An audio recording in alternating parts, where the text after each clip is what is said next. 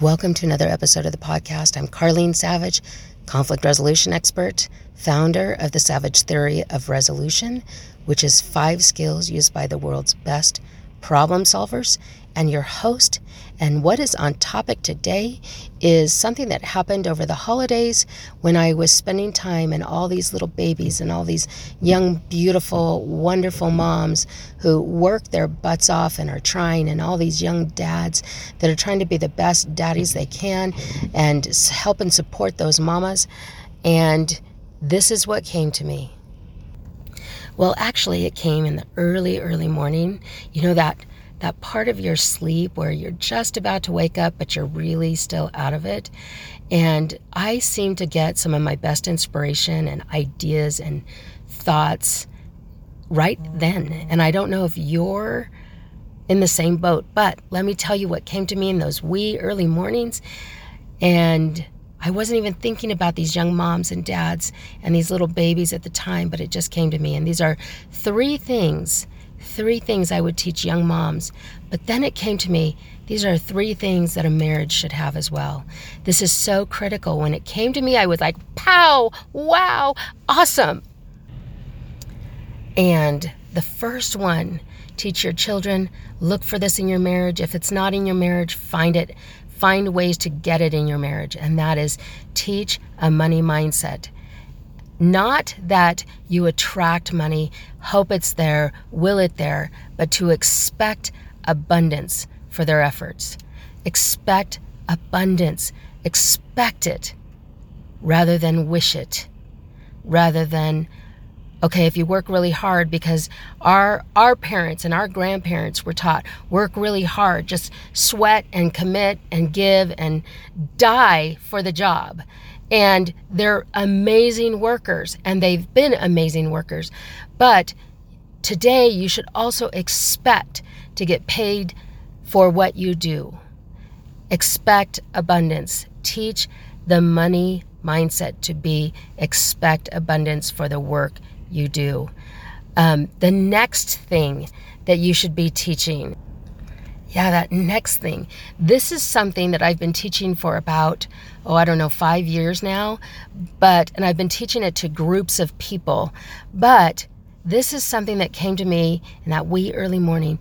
Teach a resilience mindset. Teach resilience. And we try so hard to help them avoid every little bump and scratch and scrape and offense and shame. And we teach them avoid it at all costs. But instead, what if we taught resilience? Resilience mindset. That is to say, challenges will come.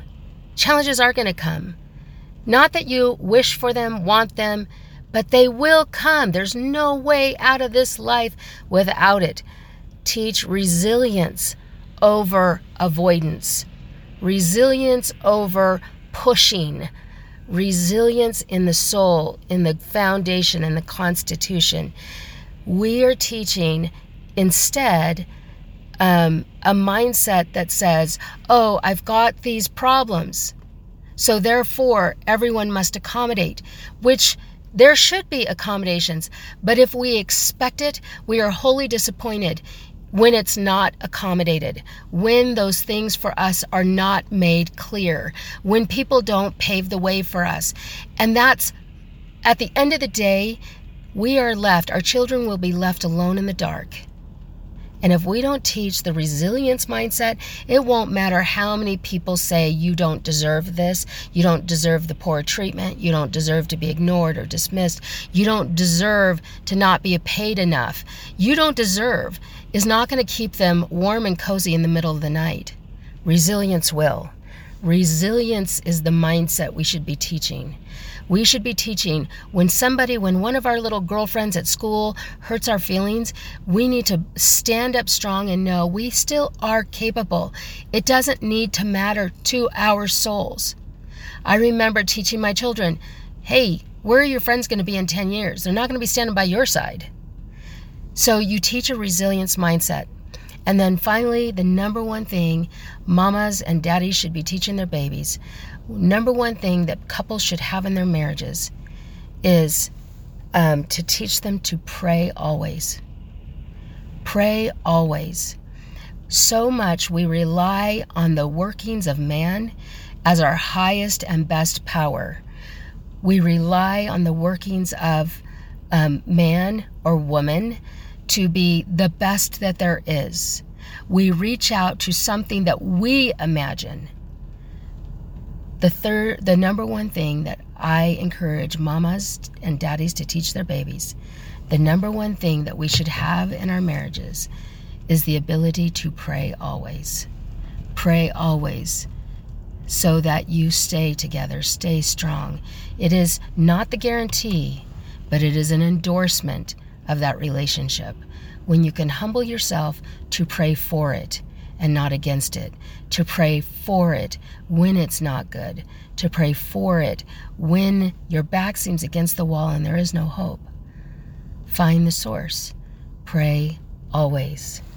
Those are the 3 things that came to me in those wee hours. May you be richly blessed. May it help you. May you think through it and ponder through it and decide if this is a thing for you.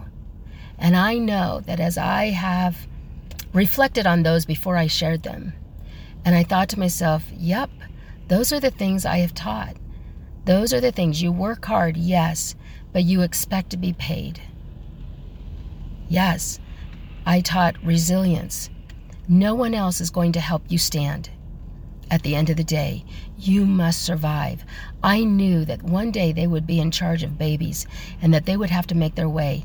And I could not let them out of this life without knowing you need to stand and expect yourself to stand at all costs for every reason. And then finally, pray always, pray forever, pray deeply. Have a great day. If you ever have a question, just ask.